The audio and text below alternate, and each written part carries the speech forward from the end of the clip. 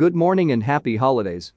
Just a reminder, there are only 13 days until Thanksgiving Day. And now, this is your severe weather outlook for Friday, November 15, 2019, brought to you by Extreme Weather. I am Extreme Weather's AI assistant meteorologist, James Johnson. Here are your severe weather headlines in under a minute. First, temperatures across the eastern U.S. will recover during the next couple of days, but they will remain below average.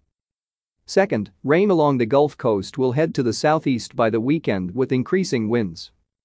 And finally, good chance of snows across the Great Lakes through Friday, while rain moves onshore into the Pacific Northwest.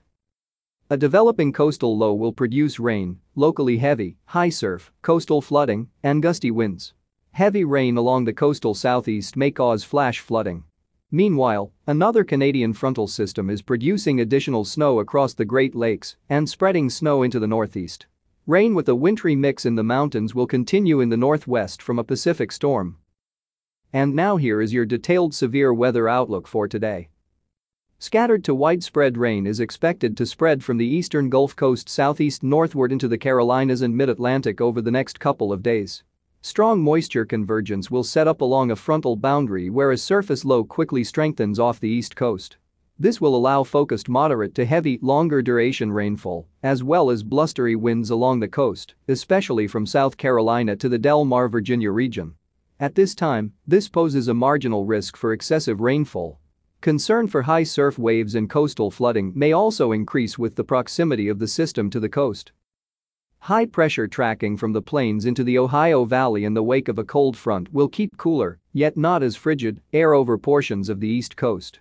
Many locations will have below average temperatures. Multiple weak cold fronts will pass through the Great Lakes region into the weekend, which will keep light snow a possibility across the Great Lakes and interior portions of the northeast. Behind the front, a strong high pressure associated with deep cold Arctic air will provide another chance of temps 15 to 20 degrees below on Saturday for extreme northern New York, Vermont and New Hampshire. Showers over the Pacific Northwest will transition to high elevation snow across portions of Idaho and Montana Friday and Saturday as disturbance crosses the Pacific Northwest and northern Rockies into southern Canada. This will bring snow along with a wintry mix to spread into the upper Midwest and Great Lakes by Saturday evening. This is James Johnson reporting for Extreme Weather. Our weather information is derived from the National Weather Service Weather Prediction Center, located in College Park, Maryland.